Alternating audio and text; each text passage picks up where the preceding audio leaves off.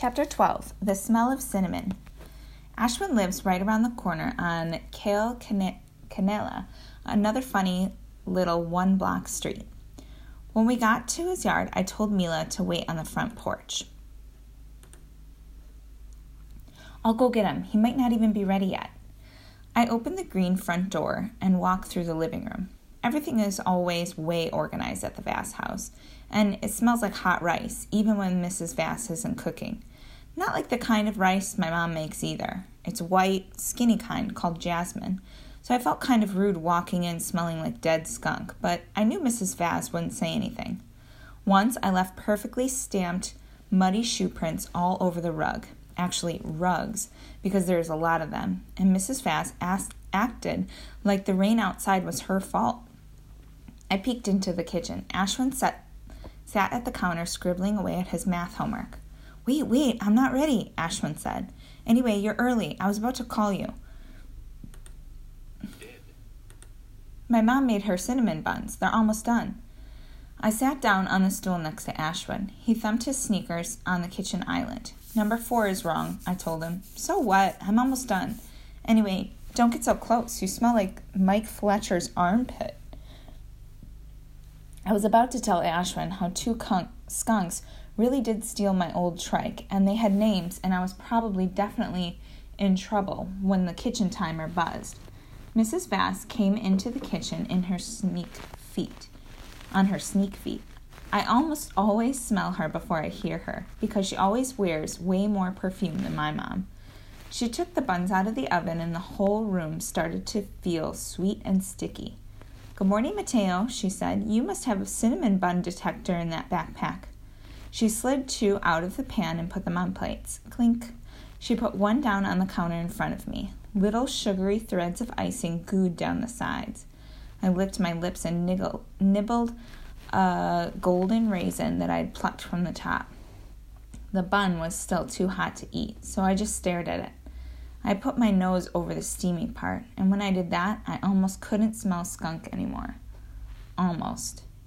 You should bring Mila next time. I always make plenty, Mrs. Vass added. She sniffed at the air a little, like she could detect some not cinnamon smell, but she couldn't quite figure out where the smell was coming from.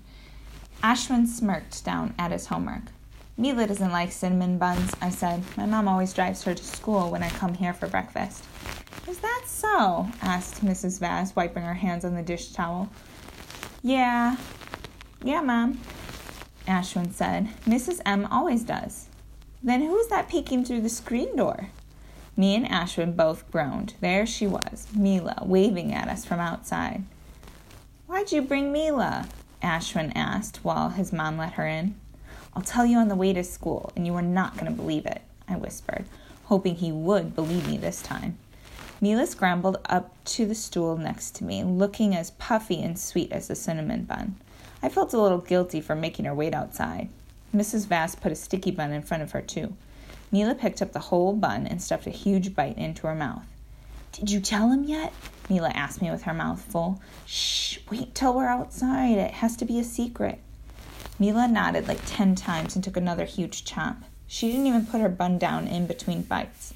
She waved it around in the air, making little hummy noises while she chewed. I ate mine 1 bite at a time, being careful not to get my fingers too sticky. Ashwin bent over and nibbled his without picking the bun off the plate, then leaned back over his math homework. I came up with a good one for Mr. Leon's collection, he said. What do snakes have on their bath towels? Dude, focus and finish your homework. We've got something important to tell you, I hissed. Besides, that one's dumb. Snakes don't even take baths. Yes, they do, Mila said, her mouth oozing icing. Emma told me snakes lick themselves just like kitties. It's why they have those long, flippy tongues. Ashwin laughed so hard he almost fell off his stool. Even Mrs. Vass laughed, her back turned as she poured another cup of chai. Grown-ups let some pretty silly stuff slide if they think it's cute. Normally, I would have set Mila straight, but that day, we didn't have time.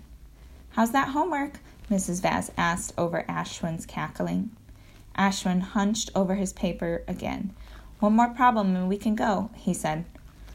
I peeked again and decided not to tell him number 9 was wrong too. Finished, he said. Ashwin crammed the homework into his duct-tape backpack and zipped the pack half closed. Mrs. Vass handed him a paper towel, and he wrapped his sticky bun in it and started to walk to the door. Mila hopped down from her stool, stuffing the last chunk of her sticky bun into her mouth. Thanks for the sticky bun. Mila waved with her gooey hand, mouth all full. You're welcome, Mila, Miss Vass says. Goodbye, Mrs. Vass, I said, pushing Mila out the door. We all hurried down the back steps. So what's going on? Ashwin asked me once we got to the sidewalk. Well, first of all, the internet was wrong, I told Ashwin. No way, the internet is never wrong, Ashwin said. Last night it was wrong about a lot, Mila said. Then I told Ashwin everything. Almost.